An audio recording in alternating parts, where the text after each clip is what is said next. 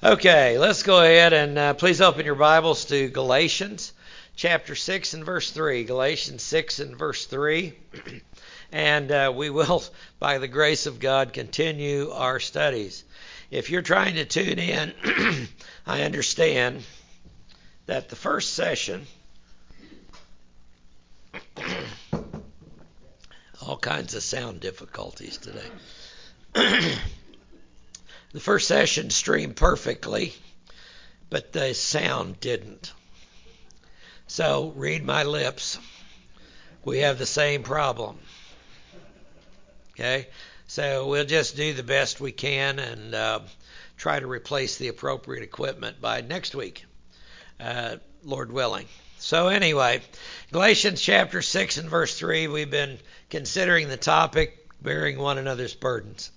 This is such an important topic because it's one so frequently overlooked in the church, especially of a church of the last days. Why? Because in the last days, men will be lovers of self. That's right at the top of a list of 20 things. And we find that anywhere and everywhere. Looking out for old number one, they write books about it, and that's what they're interested in.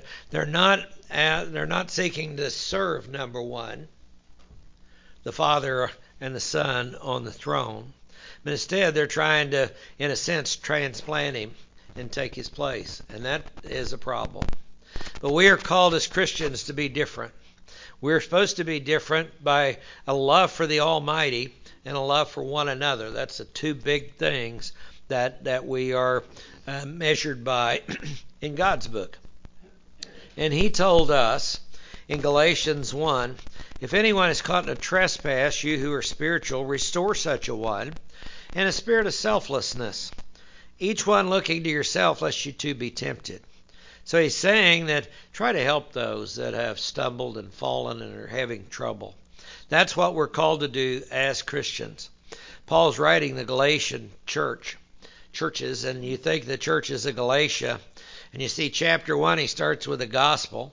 Chapter 2, he starts with legalism, addresses legalism, trying to infiltrate the church. Chapter 3, he said, how did you get the Spirit? By works of the Spirit or by grace through faith? In chapter 4, he gives us a beautiful allegory, the only specified allegory found in Scripture. But in chapter 5, he said we've been set free. And we're not to use this freedom for an opportunity for the flesh, but through love serve one another. And he tells us what the fruit of the Spirit is, and he tells us what the works of the flesh are. And he said they're really evident. You really should know what they are. And then in chapter 6, he starts with this, helping one another. See what he's done with the foundation?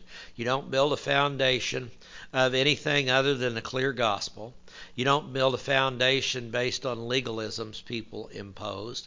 You don't build a foundation of trying to work for your spirituality. You look to the Old Testament and learn from it with Sarah and Hagar and the various illustrations. And you've been set free. You can do anything you want. But Paul said all things are lawful, but not all things are profitable. And there's some things that are lawful. They're not going to cost us our salvation. But they are not profitable because they don't benefit us or anybody else. Actually, the best way in the Christian life to look out for old number one is to help other people. It is. When you get down to it. Christian life does not think like the world does. And that is so very important to understand. He said in verse 2, bear one another's burdens. Now this is a command that is given. It's not designed to be an optional part of the Christian life. But he says, and thus fulfill the law of Christ. There's only less than a dozen things specified as law in the New Testament, and this is one of them.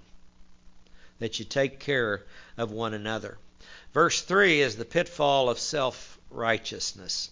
And he's giving us some warning when we're trying to help someone, some things to look out for. So before we begin, let's just take just a moment to bring ourselves in front of the throne of grace. Let the Holy Spirit be our teacher. Clear our minds. Speak, O Lord, to us. That's what we're asking.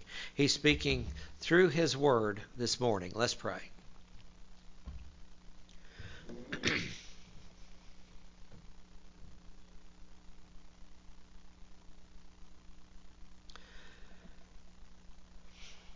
Father, we do ask you to speak to us as we come to you, to receive the food of your holy word. Take your truth, plant it deep in us, shape and fashion us in your likeness. Father, what an amazing prayer that is portrayed in that song, just like your Psalms did over 1,000 years before our Lord. And Father, we pray we'll take this truth and it will be a part of us. And we will seek to help others, but not with an arrogance, not with worldly wisdom, but Father, in the right way. Help us learn what that right way is according to your standards. In Jesus' name, amen. In verse 3, he says, for if anyone. If anyone here, it's an indefinite pronoun, which is the word tis. And he says thinks. Now this word means to suppose or imagine. Dokeo is the word to form an opinion. And he said, if you have the opinion of yourself that he is something when he's nothing. Literally it says to be something being nothing. Think yourself to be big shot. Think yourself to be something or nothing. I think we saw part of that in the football games yesterday with some of the upsets by teams that thought they were something and proved to not be sufficient to win the game. They should have won the game, didn't win the game. A few others got scared. But it often sneaks in when arrogance gets hold of us and we really think we're something. Then we get awakened, if you will. He says he deceives himself. Now, is that hard to understand? When we really think we are the big dog, when we really think that we are something, deceives himself is a present active indicative of phrenopatao. Phren comes from the mind. That's one of the words that deals with the mind. Patao usually means to walk about. It's the only place that this particular verb is found in the New Testament. The noun form of it is only found one time, and that's in Matthew 1:10. So it's not a common word, but it's used and inspired and put down by Paul, inspired of the Holy Spirit, to get our attention. To say, all right, if you really think that you are something, then it says he deceives himself. It's followed by a reflexive pronoun. So it says, if you start thinking you're something you're really not, and if you think you're something, you just faked yourself out. That's the way it really is. Now, in verse 1, or point 1, he says, if we believe that we're anything other than a sinner, saved by grace through faith, when we try to help somebody else, we've deceived ourselves. We've deceived ourselves. I'm sure that he is addressing primarily pastors, but he's also addressing all of us because we're all called to shepherd those allotted to our charge. All of us. I believe we're all supposed to be shepherds. That's what we are called to do. So he says, and this especially applies, a sinner saved by grace through faith. And as a pastor, I've been called to counsel for the last 40 years, literally, in some really weird situations. Rough situations, bad situations. And when you go into those things, sometimes it's because somebody is messed up beyond anything that you can possibly imagine. And if you walk into that thinking, boy, that scoundrel, how could they do that? Why would they do that? What were they thinking? What got in their head? And you walk in there with an attitude of superiority, you are not going to make any progress. That's just guaranteed. It doesn't mean that whenever you're truly humble and you get yourself in the right frame of mind and everything and walk in, that things are going to necessarily get better for the other person. But at least there's a shot. At least there's a shot of it. When you could identify with somebody else as a sinner saved by grace through faith, and that your life is full of mess-ups too, then maybe they're a little more likely to listen to you.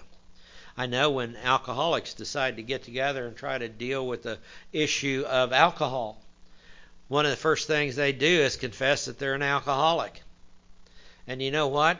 They can talk to each other because other people have been there. They've walked a mile in their shoes. Somebody that hasn't been through the same battle can offer good advice, but there's just not the empathy that is there that there needs to be. The empathy starts when we're just sinners saved by grace through faith. All of us, no matter who we are. That's who we are. So if we think we're anything else, we have faked ourselves out. That's all there is to it. If we think ourselves to be spiritual by works, we have deceived ourselves. Now, this should be Galatians 3, 1-3. I don't know how I missed that, but it should be Galatians 3, because Paul says, I want to ask you a question. And it's interesting, in the book of Galatians, he asks several questions along the way. And he says, I want to ask you a question. Did you receive the Spirit by works of the law or by hearing coupled with faith? Having received it by hearing coupled with faith, he answers the question, notice, so they don't answer it wrong. Okay, he answers the question, are you now being completed or matured by works to keep your spirituality? And the answer to that's no. We receive the Holy Spirit by grace through faith. We walk in the Spirit by grace through faith. And he's reminding the Galatian churches just that. So if we think that our spirituality, because why would you think yourself superior to somebody else? Well, if you're spiritual and they're not. Didn't he just say, you who are spiritual, restore such a one? In a spirit of gentleness, looking to yourself, lest you too be tempted. Tempted into what? Maybe the same type of sin, that's included in that, but tempted to arrogance whenever you walk in trying to help. That is a mistake to do that. So if we think that we are spiritual by our works, we've deceived ourselves in the process. We cannot be selfless toward other people if we consider ourselves superior. If we think we're better. Obviously, throughout history, it's been a test. It's been a test for everybody in every part of the planet. I've been in places where people actually lived out of their carts that they sold their goods from. That's what they lived right there. They had a tent pitched or whatever it was, and that's where they lived. And you'd think, gosh, how could they ever have any degree of arrogance? Doesn't take you long to find out they do. There are certain vendors that evidently do better, that consider themselves superior to other vendors. And we come in and go, oh man, I'm glad I'm not in that position. And we start thinking how superior we are. That's a mistake. You're not going to be able to help people with that type of attitude, an attitude of superiority. We can't be selfless toward other people when we think we're better than they are. Who are we? Sinners saved by grace. Who are we? We're created in the image of God, all of us. Every member of the human race. There's only one real race. It's the human race. Every member is equal in the eyes of God. We need to keep that in mind. Now, see, when you walk in and think yourself superior, a person might even start playing God and try to get the offender indebted by restoring them by worldly good grace to worldly good graces, instead of focusing on their spiritual restoration to God.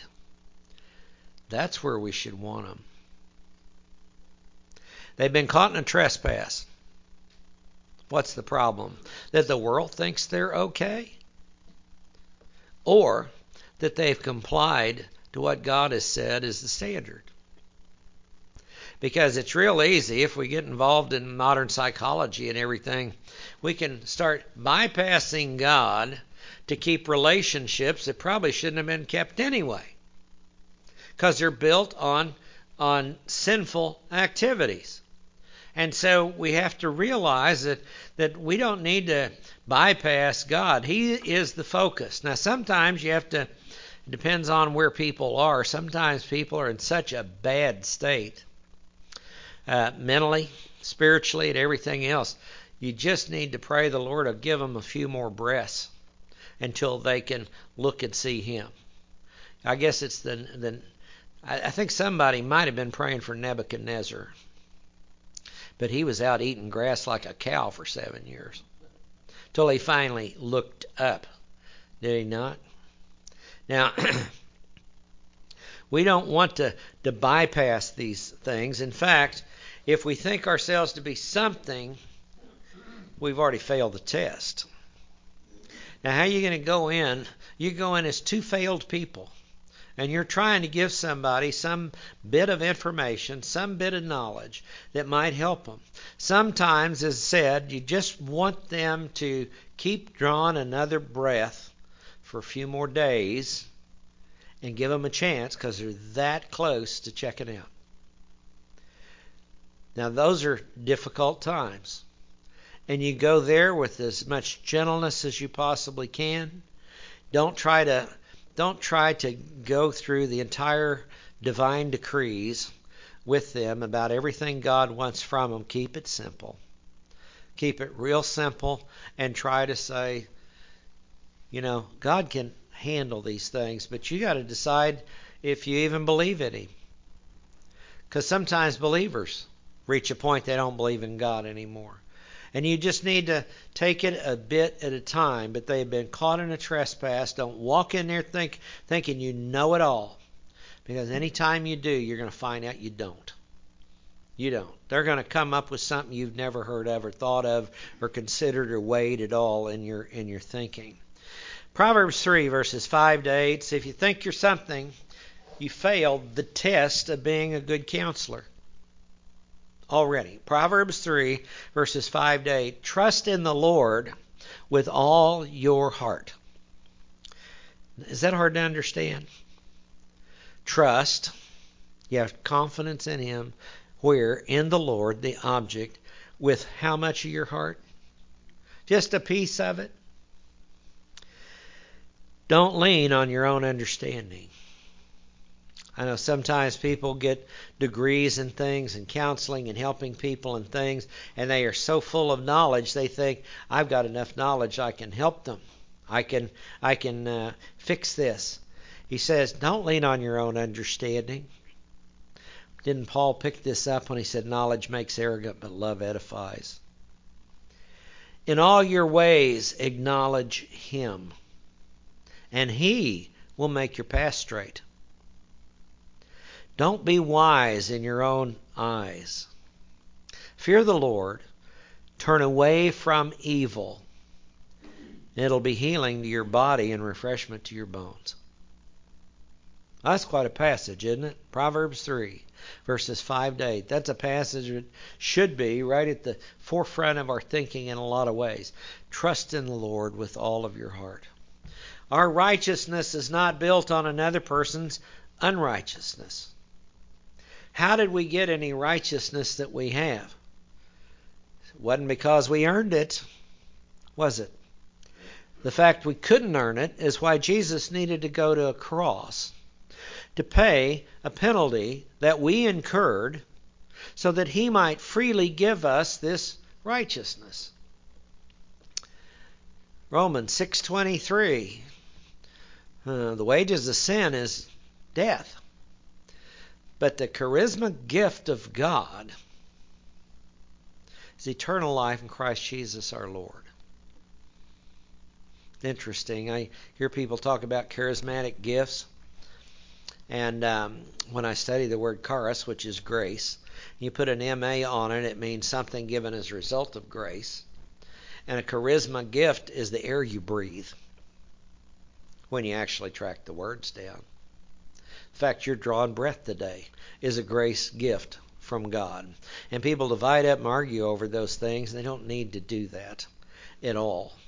We are all blessed as we're drawing breath. But our righteousness is not built on another's righteousness. This is saying you go in to help somebody that has committed a trespass. Doesn't make you righteous because you haven't done the same trespass at all.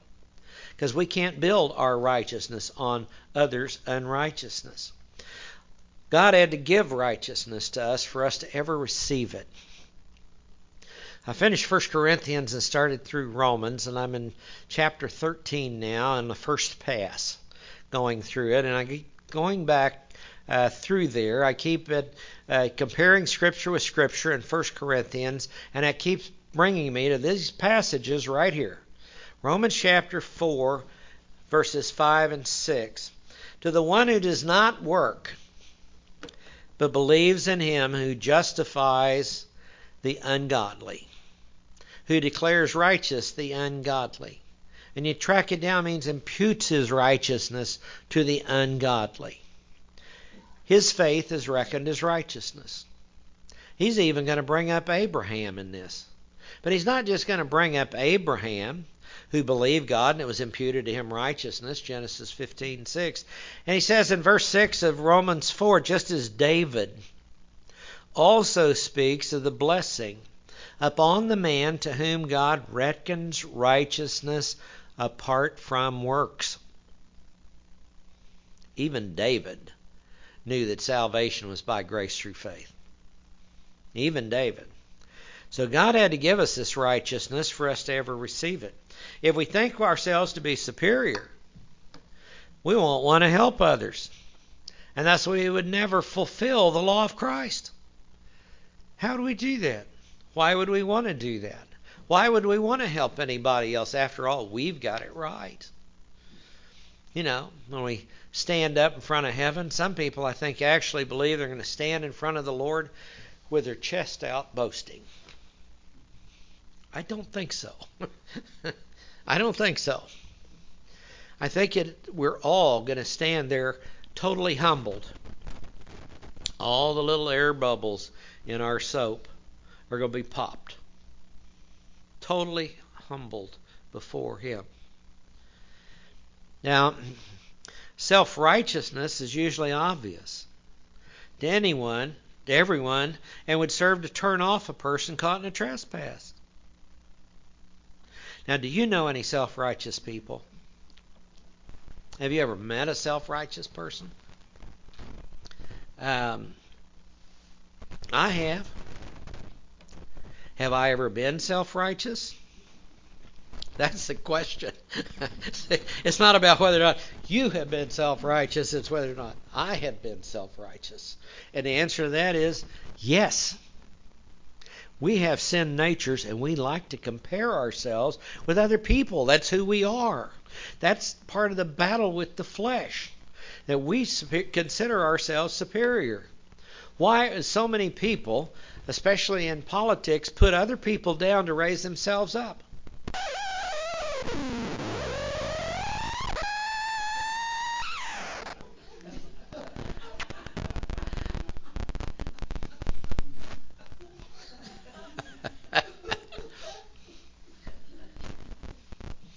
Deacons, we need to get a dumpster. Move all this stuff outside. Start all over again. Oh, gosh. Self-righteousness turns people off. We've all known people who've been self-righteous. Why does God let us come into contact with people who are self-righteous? So we'll learn from it. Okay? That's really why He puts people like that in our path to test us. Hopefully, we'll learn from it. See, a wise person learns from their mistakes, but the wisest learns from the mistakes of others. Something we so easily miss. We don't want to be like that. We should not want to be like that as Christians. Christ was absolutely righteous. But did He ever come across about being self-righteous? He did ask him one time, which one of you convicts me of sin? Nobody could. Nobody could. This self-righteousness, interestingly enough, is not righteous. His humility brought Him here to take our place on a cross. The one in need of restoration needs a friend.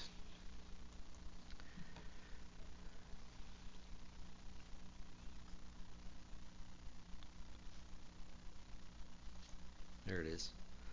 One in need of restoration needs a friend who will be caring and honest. And that's what friends should be.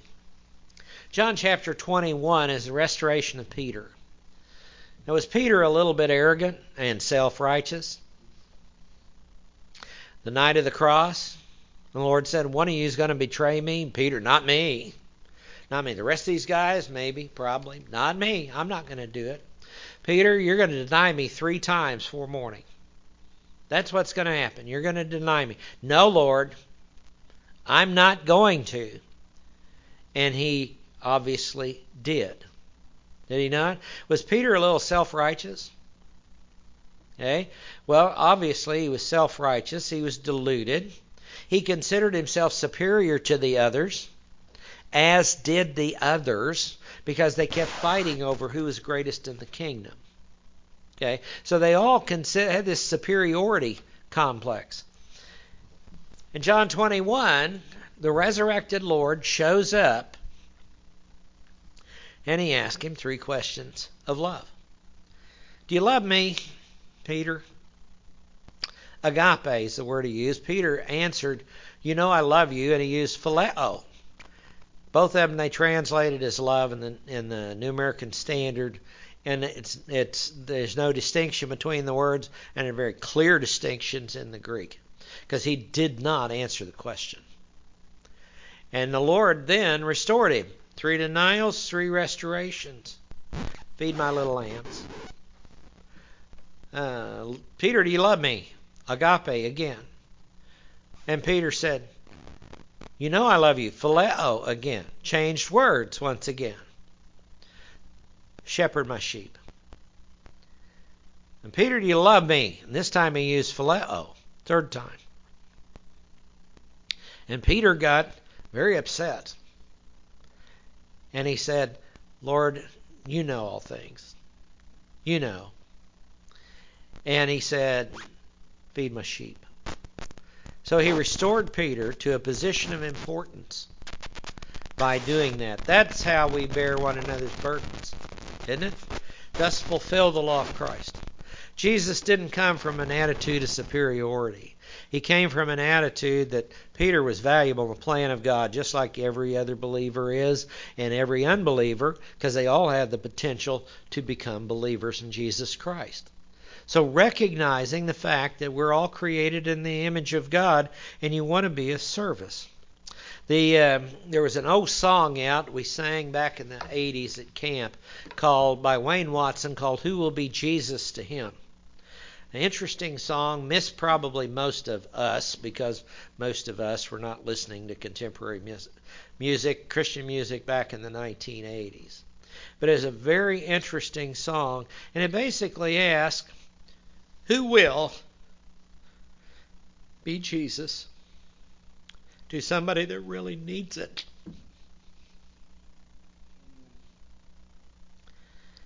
The question is for us. Who will be Jesus to him? I can't even get through the words because they are so apropos to today. We tend to be so judgmental when we don't need to be. Deception is the act of enticing someone to accept as true and valid that which is false or invalid. That's what deception is. The truth is, God exists. God created the earth. If you deceive somebody into not believing that, you have traded that which is true for that which is not. Now, if you start looking at other words, interesting words, porneia, the word translated fornication, it includes that type of spiritual thing. You trade something that is true and righteous for something that is not, and it is called fornication. And it is not just referring to sexual problems. In its translation and its use throughout the New Testament and the Old Testament, it refers to a spiritual fornication, following other gods. It's talking about exactly that same thing. And what does it mean? You've traded that which is true and good for that which is not. That's what it is about. It's enticing somebody. That's what deception is. So if you think that you are better than anybody else, then you have been deceived by your sin nature. The devil helps you. The world helps you. Other people frequently help you, but no. Who are we? Believers are to beware of being deceived. Beware of it. Ephesians 5:6. Let no one deceive you with empty words, Paul writes. For because of these things the wrath of God comes on the sons of disobedience. We're supposed to beware of being deceived. The wrath of God, let no one deceive you. See that interesting thing, deceive you. Who's Paul writing to? The church at Ephesus. He's writing to believers. And as I go back through all these New Testament books, I keep finding out and realizing that believers can be just as goofy as unbelievers. I mean, sometimes unbelievers can't hold a candle to us when it comes down to it. And let no one deceive you with empty words. Empty words are words that are flowery. They're impressive. People that use words just because they know you don't know them. Kind of like some scientists, like some doctors, like some people who pick up a vocabulary word and say, I'm gonna really put you in your place because you don't know this word. It gives a feeling of superiority. We have to beware of being deceived because sometimes those, to lift up the name, don't lift up the name of the Lord your God in vain for nothing. Now, some people think that's confined to a couple of words. It's not. Because you can read things in books that never use a so-called cultural curse word at all, and they are blasphemous because they have lifted up the name of the Lord our God in vain. They have used accepted English, accepted grammatical forms and everything else, and yet they have called God a liar, and that's blasphemy in its purest form. Satan's a master at deception. He's been working on this thing for a long time. Now we know he showed up in a fallen condition in the Garden of Eden. So that means he's been around planet Earth for at least 6,000 years or so. That's how long he has been around. 2 Corinthians 11:3, Paul's writing to the Corinthian church. Now why did he write 2 Corinthians? Because they got some things fixed from 1 Corinthians. That's why he wrote it. Because he's writing them to give them some commendation on the fact that you listened to the first letter and you started making improvements. But he's also saying you still have a long way to go. There's still things that you need to fix and things that you need to repair. But he is commending them on the fact that they listen and that they carried out some very difficult instructions. They had to remove some people from the congregation. And he said they needed sorrow, a godly sorrow, but not too much. So you as the congregation, whenever there has been a repentance and a change, you need to be willing to make the acceptance. You need to make the adjustment. You need to go back to grace. And that's what he's writing to tell them. Now, when he gets to, after 8 and 9, two great chapters on giving, and 10, again, about the spiritual heritage. In 11, he says, I am afraid, lest as the serpent deceived Eve by his craftiness. He goes all the way back to Genesis 3. Your minds should be led astray from the simplicity and purity of devotion to Christ. Satan's a master at deception. And what does he want to do? He wants to stack words on top of each other that tend to take us in another direction. He wants to twist words. Have you ever noticed how words are being redefined by people? Have you noticed how history is being rewritten, attempts to rewrite history by people? It's all about deception. And where does deception come from? From the devil himself, the master at it. Believers need to remember our sin natures will deceive us. You know, the world, the flesh, and the devil, that's our three main battles. And without the world and the flesh, or without the world and the devil, we can still be deceived. The flesh can do it. The sin nature on the inside. We know we're supposed to speak the truth in love. We're supposed to help one caught in a trespass. We know these things, and we can rationalize those things out of existence where they're not even a part of our thinking. Our sin natures will deceive us. Romans 7:11. For sin, taking opportunity through the commandment, deceived me, and through it killed me. Now, Paul in Romans 7 is talking about part of his life as an unbeliever, without question, but he's also talking about his life as a believer.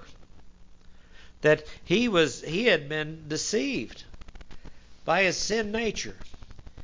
Why do I do what I don't want to do? Have you ever found that? You know there's a right thing to do, and you just decide, I'm not going to do it. Or you get conveniently distracted to forget about doing it. It easily happens.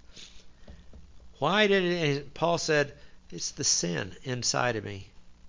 Now, he's not passing the buck like Adam passed the buck. Not at all. He's identifying the problem. And he said, the internal problem is me. But one thing about Paul is he kept working on the internal problem. He called himself the greatest sinner that ever lived.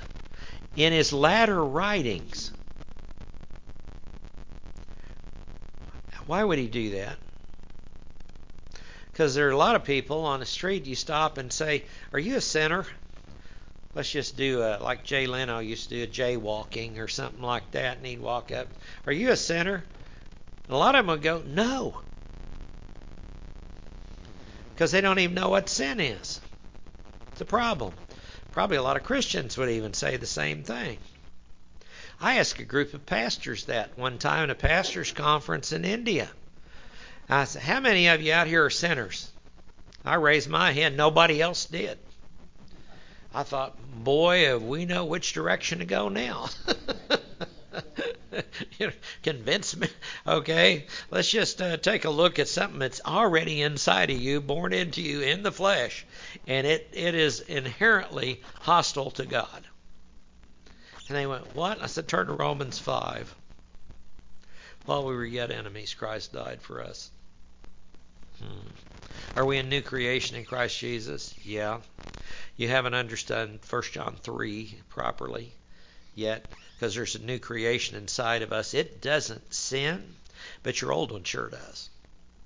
And they're fighting for control with each other.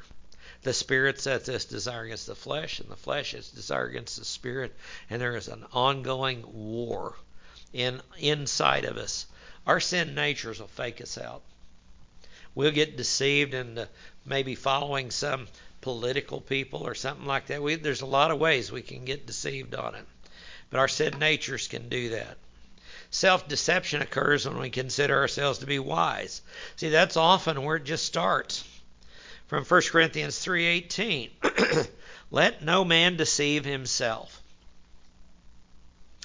If any man among you thinks he is wise in this age, let him become foolish so he can become wise. You really think you got it figured out? You have to be a constant student. A disciple, see, is a student. That's what we're called to be as disciples. And disciples want to learn in order to be changed. Kelvin quoted Romans 12 today about your body's a living, holy sacrifice. Do not be conformed to this world, but be transformed by the renewing of your mind. What's the renewing of your mind include? Getting rid of the arrogance. By the renewing of your mind. So you can determine what the will of God is, and you'll know it because it's good, well-pleasing to Him, and it's mature. It's grown up. Now, evidence of self-deception is an unbridled tongue. From James chapter 1 and verse 26.